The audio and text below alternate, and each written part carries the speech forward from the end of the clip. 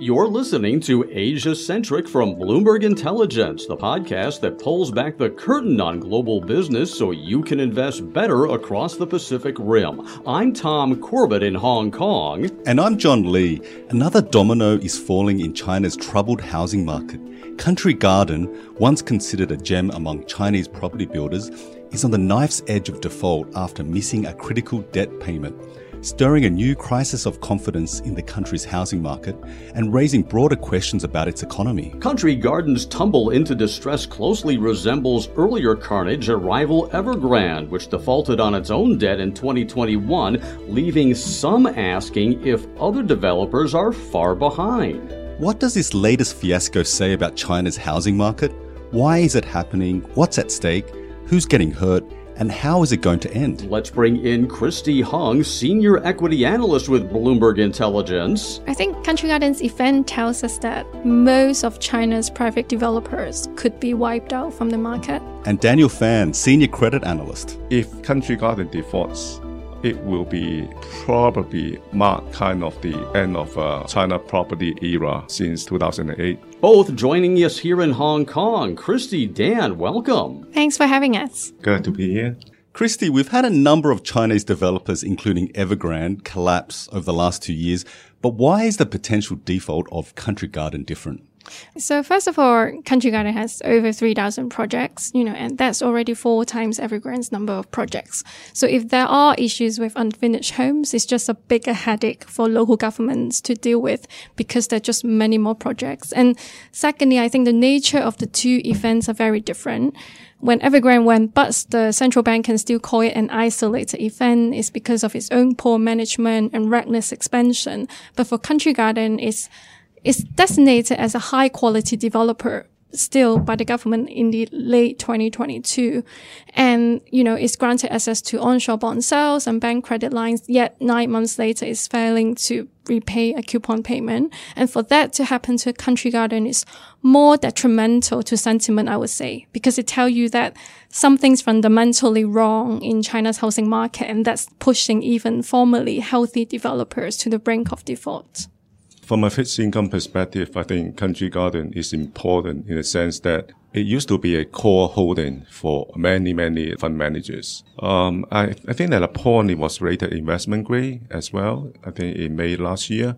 So that make it very detrimental if Country Garden goes wrong. That's more from a trading or positioning perspective. So this used to be rated investment grade, you're saying? Yes, Daniel. Okay. Low investment grade. Okay, I hate to be one of those analysts right now, but... But when you consider how quickly Country Garden went into distress, Christy, Dan, what does that tell you about the nature of their financial situation and China's broader housing market? The Country Garden's event poses questions about the fundamental health of China's housing market. And we have always acknowledged that the housing market in China, or property developers, they're over-leveraged, and there's an oversupply in the housing market in China, and there's a lot of excess in the system.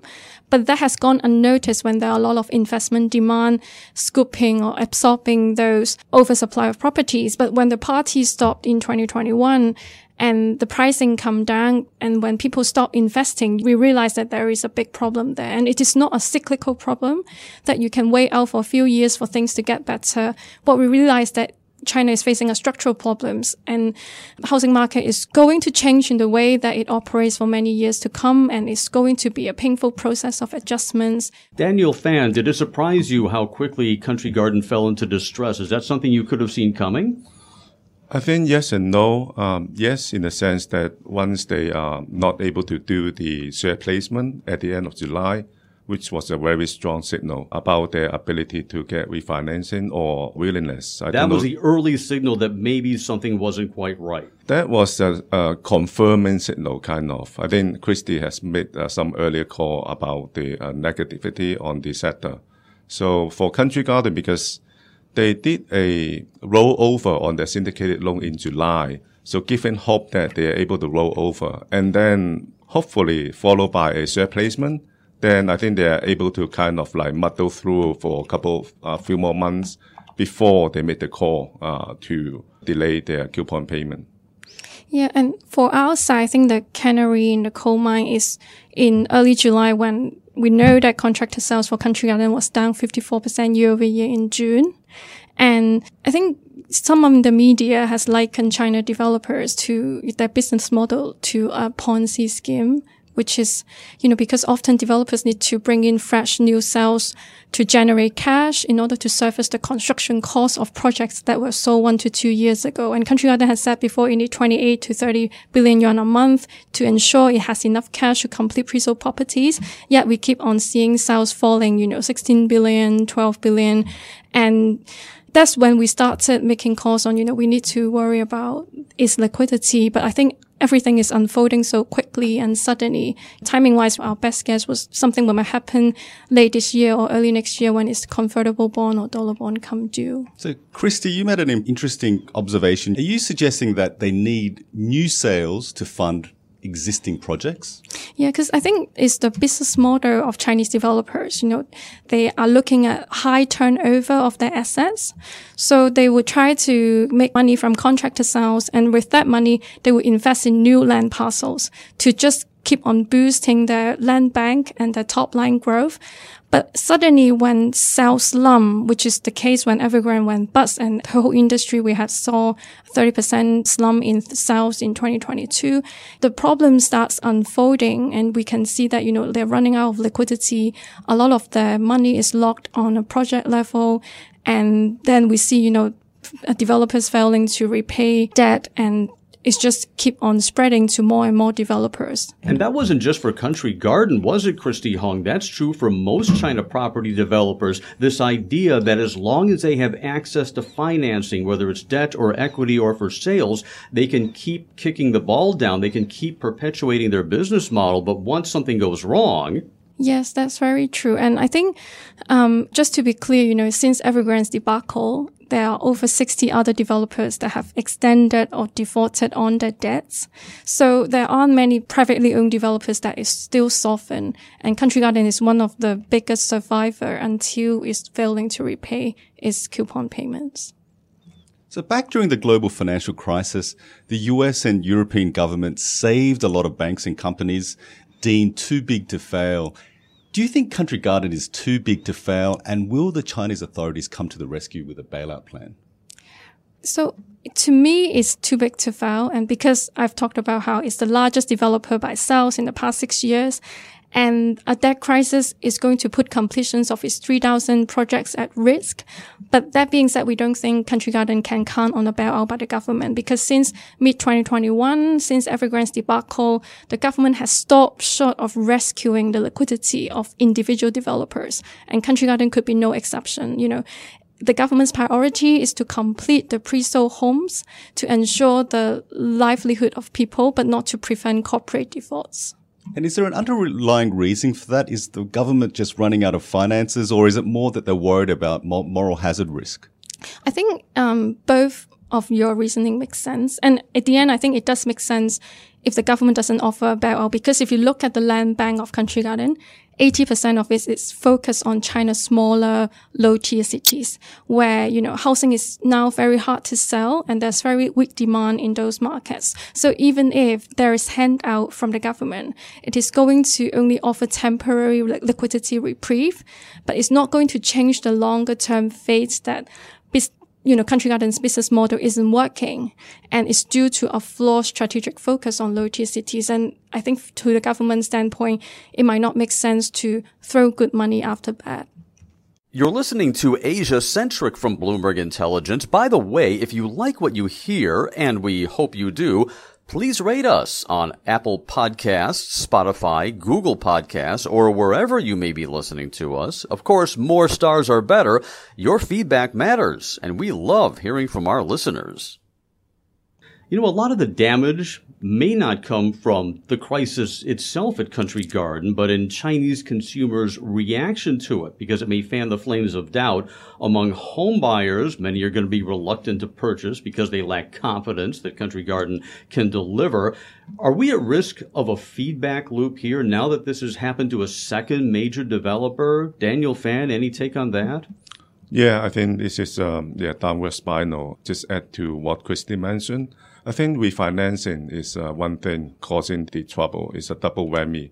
weaker sales plus a lack of refinancing market. If you're a homeowner, first of all, you worry about delivery, and then second of all, you worry about mortgage. So definitely it will burn into consumption. I think another impact would be like engineering companies, construction companies that deal directly with developers may also take the hit. Right. And I think there's, with the slump in home sales, adding to what Dan just mentioned, there's also downstream industries that is going to be impacted. Look at renovation companies, white goods, furniture.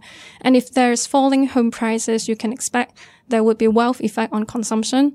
Consumers are now feeling poorer because home prices are declining and they're less likely to spend, especially on, say, discretionary items. And that in turn squeeze retail sales, hurt corporate earnings, and corporates might consider, it has to cut headcounts. And then that spill over into, there's a weaker employment outlook in the market and people are not feeling safe about their income and about their job. So then they might not be able to commit to buying a property right now. So it's a negative loop, as Tom, you mentioned. And Chinese consumers are already feeling strapped. And this is coming against a backdrop of almost a cascade of problems. You've got deflation, you've got youth unemployment. So talk a little bit about how the impact in the housing market is dovetailing into all those other factors. China property is, say, 20-25% of China's GDP. That's a lot. It's a pillar industry. So if it has a big problem like Country Garden's event that we're looking at right now, it's going to weigh on sentiment on the overall economy. So what can the authorities do? The Chinese government has always been able to pull some levers to restart the economy, to fan the animal spirits. What can they do to save the housing industry? I think for now, we are seeing the government is focused on demand-side policies, like easing home purchase restrictions in larger cities, lowering down payment ratios, and cutting mortgage rates. But I think the reality is, people are not buying property because mortgage rate is cheap. They were buying property because they expect home price to appreciate. That's until the party is over in 2021. The household mindset about investing in property has changed already. And the government's mantra of housing is for living in, not for expectation, is becoming more and more ingrained in people's mindset. And I think what policy didn't do this round is to address the liquidity problem of any developer. So when buyers continue to see more developers are defaulting, that's a big damage to confidence. I think it's just very hard to just go with demand-side policies to just revive demand and not fix the corporate debt problems that's facing Chinese developers, because the two go hand in hand together to bring up the health of the China's housing market. China just lowered its interest rate by 15 basis points to 2.5%. Look, I think this was the steepest cut in 3 years. Do you think this is going to have any impact at all? I think, as I said, I don't think it's going to move the needle in terms of housing market sentiment, because people are not buying because mortgage rate is cheap. They are buying property because they expected home price to appreciate. And that was the case in 2016 to 2020 when prices were up 4 to 11% per year. And, home price appreciation is just almost like a certainty to people. That's why there's so much investment going into property. And there's obviously overbuilding of housing in China. And when we see that there are downside to home prices since 2021, people stop investing. Those overbuilding of, inventory, there's no demand coming in to absorb them, and that becomes a big problem. Christy Hung, Daniel Fan, we've seen Chinese regulators step in. There was somewhat of a rescue package in November, and yet still you have a second major developer that's fallen into distress. How did we get here? I think on the financing side, the government tried to help, but the structure itself has some issue. I think they did some 3 arrows program. The second one is to guarantee onshore bonds issued by developers. But the problem is developers need to put up collaterals. As you know, a lot of these developers, they are over-leveraged already. They don't have a lot of unpledged asset to post for collateral purpose. So that's a reason why the supportive program did not work out that well. Yeah, to back up Dan's point, say, for example, for Country Garden, it was able to issue state guarantee bond for about 3.5 billion yuan in 2022. And that compared to its sales slump is down 200 billion yuan. So you see the extreme comparison of how little bond is able to raise and how sales has been in a steep decline. That just shows you, even though the government vowed to support high quality developers like Country Garden back in November during the rescue plan, policy support up to this point seems still far from sufficient. Daniel, if we can take a step back, Country Garden is still not in technical default. What are the next steps? Can they pull a rabbit out of the hat? I think, yeah, they still have like 30-day grace period. They're supposed to pay the coupon on August 6th. So meaning that like around September 6th. If they are able to come up with the money, then they are able to resolve this technical default. I'm still a little bit hopeful that they are able to come up with money, or at least come up with some sweetener, like to ask for an extension of the coupon payment. So I think that will buy them some time to deal with a bigger problem.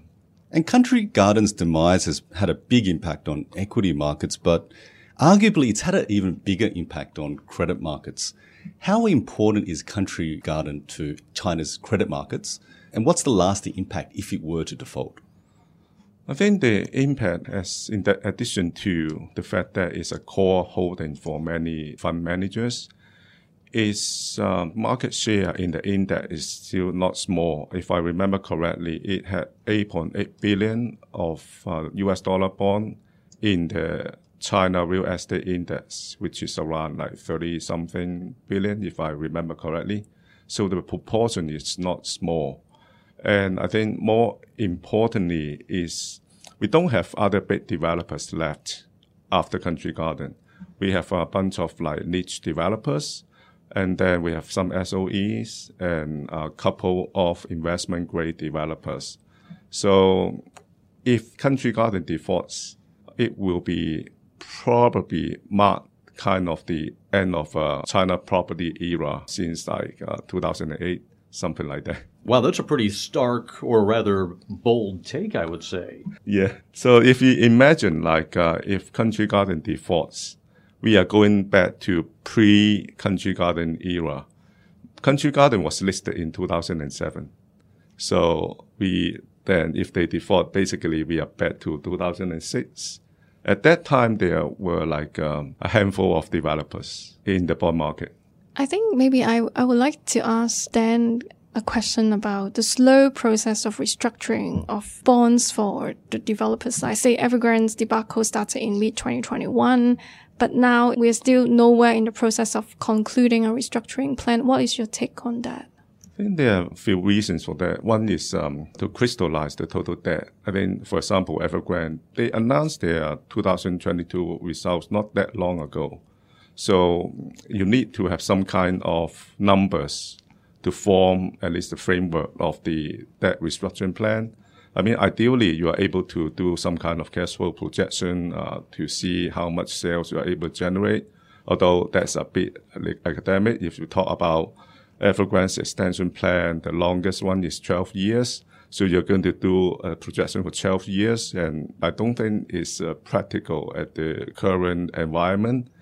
And other thing is, given what you have mentioned, the outlook of the sector, and we are in a down cycle, some developer may just take the advantage of observing what's happening, what others are going to do. At the same time, they are kind of in the implicit standstill or some kind of like formal standstill, meaning that they don't need to pay coupon and no one is going to sue them. There are some cases like developers are being sued, but in most cases they are able to get away. So that's another reason from a practical purpose. So all added together, we see a slow move in debt restructuring. Christy, Dan, what do you both see as far as contagion risk? It could ripple in any number of directions. You've got exposed bondholders. HSBC and BlackRock are both major bondholders. There's, of course, other developers, banks, other lenders, creditors, asset managers, property buyers, and owners. What do we know about contagion risk? How bad could it be? Who's most at risk? Tell us what you're thinking. I think within the developer space, after Country Garden, buyers are going to question, can I trust in any private developers in China and their pre-sold projects? And therefore, for the small amount of developers that are still left standing, the sales are going to suffer, and so as the liquidity. And we do expect a second wave of liquidity crisis, and that could wipe out most major players in the private sector in the China property space. It becomes a toxic feedback loop, doesn't it? Yes, and if you look at developers like Agile, CSN, they have even weaker cash coverage of short-term debt than Country Garden as of end 2022, and they're similarly focused on China's low-tier cities. So their liquidity would be something that we'll be watching in the next 6 months. I was going to mention Warren Buffett is famous for saying there's never just one cockroach in the kitchen. We've already seen many developers, not just Country Garden or Evergrande, tumble into distress, but it's not a stretch to think others are at risk, as you just mentioned. I think, the next wave or second order impact depends on the situation. It may hit to the banking sector in another wave, given the bank's exposure to developers and also like potential delay in mortgage installments onshore. Yeah, Daniel, that's an interesting point. Over the weekend, there was news that a major Chinese trust company missed a payment, sparking concerns posed by wealth products issued by, I guess, the shadow banking sector, if you'd like to call it. Is there any relationship between these wealth products and developers? So property developers have been big issuers of trust loans, and that is one of the major funding channels too, in addition to onshore, offshore bonds as well as bank lending. So as Dan mentioned, a big chunk of private developer issuers, they have either extended or defaulted on the debts. The issues with the delinquency of these trust products are going to continue to emerge, and we might continue to see more headlines hitting the market. Christy, Dan, paint the picture for us. How do you both see this drama unraveling? It's not going to stop with Country Garden, Christy. You just suggested. Do regulators intervene? Do bankers intervene? What's the end game? What do you see 3-6 months down the road? Right. I think Country Garden's event tells us that most of China's private developers could be wiped out from the market. And the scary thing is private developers in China accounted for about 65% of home sales in 2021. And if most of them cannot survive, you can expect the supply pipeline that is going to come for China. And I think in the near to medium term, you will see a property sector that's predominated by just mostly state-owned developers. And for private developers, their market presence will continue to languish. And I think for housing as a commodity is going to become more and more boring. Housing in China that had generated so much investment appeal during 2016 to 2020. And for the trends in terms of new home sales, you can see from the example that the US took around 17 years to make it back to pre-crisis level in 2005. And it was like a V-shaped recovery that happened over 17 years. But for China, we think that new home sales likely would never make it back to pre-crisis level. It's going to be an L-shaped. And the size of new home sales already shrunk 30% in 2022. And I think I will just continue to see protracted contraction from here. That's a pretty downbeat assessment. Daniel Fan, is there any upside? For fixed income market, I think it's a little bit difficult to see upside because of the shrinking of the market, especially in the high yield area.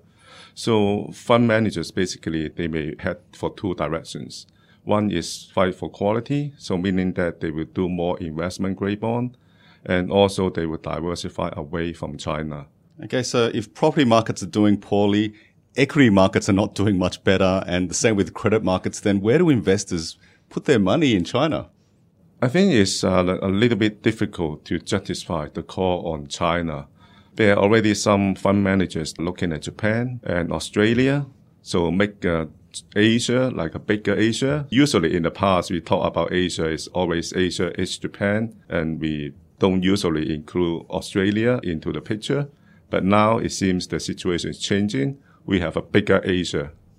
Yeah, and I think Shani Wong, our analyst covering brokerages, and Stephen covering insurance, they have been harping on how we have been seeing more southbound flow going into insurance product in Hong Kong because it offers higher yield, related to the yields in the US. And we are also seeing more investment into mutual fund products in China. Christy, Daniel, let's say I'm sitting in the U.S., I'm listening to this podcast, and I'm thinking, well, this is interesting, but this crisis is happening in China. It's far away. But it goes beyond that, doesn't it? The impact is real, and the impact goes beyond China's borders. Talk a little bit about that. I think for U.S. investors, the impact is there, especially for Country Garden, because at one point it was investment grade. So there are some U.S. investors, they use Country Garden as a proxy to invest in China. So in this scenario, they may need to rethink what they need to do in Asia, including China. China is a big portion, especially in the fixed income market for Asia. Yeah, and a lot of institutional investors are evaluating the case of investing in China. We've been hearing how foreign investors are talking about Chinese physical properties as something that they wouldn't touch because of just the dire outlook in the market and how it's very hard to liquidate those assets. And both of you have spent countless hours following this drama, researching the financial distress among the developers as it unfolds. Are there any lessons looking back that have come across your mind that we can draw from China's housing crisis? I was just having a conversation with Dan the other day, and we mentioned how we have been reflecting on the policy actions in China in the past 8 to 10 years. And remember how China opened up onshore bond issuance to developer in 2015. And that is followed by 5 years of housing boom.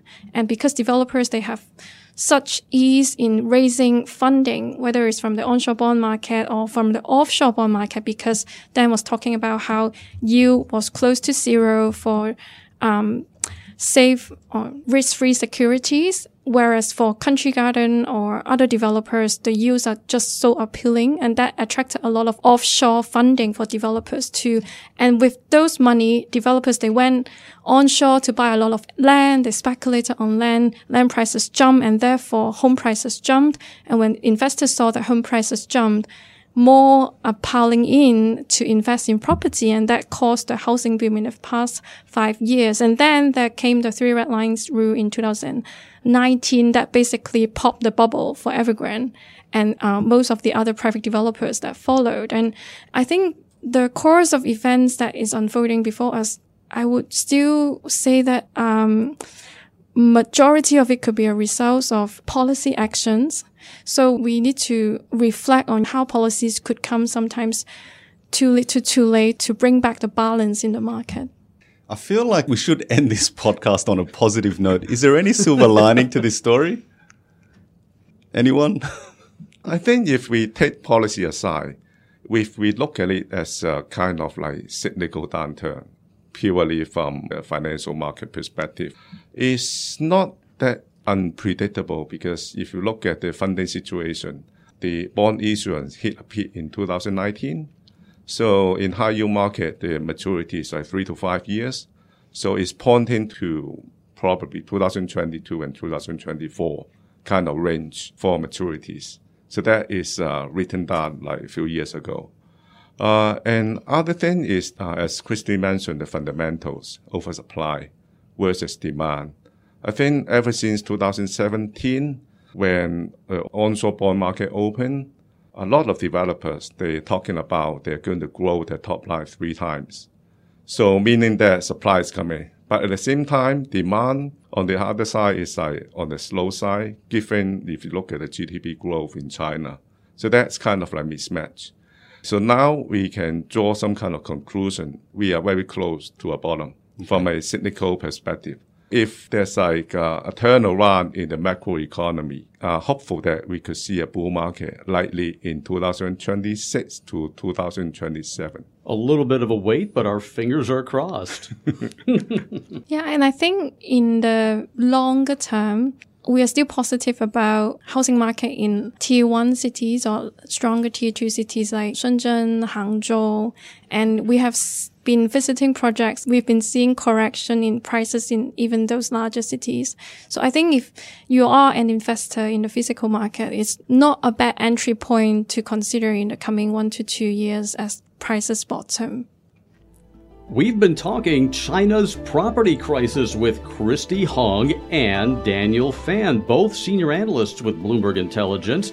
Christy, Daniel, it's been a compelling story, and your expertise and your insights have really gone a long way toward helping us unspool this and better understand it. And we look forward to following your research and to hearing more from you as it unfolds. Thank you, Tom. Great pleasure to be here. I'm Tom Corbett in Hong Kong. And I'm John Lee. This podcast was edited by Clara Chen, and you've been listening to the Asia-Centric podcast.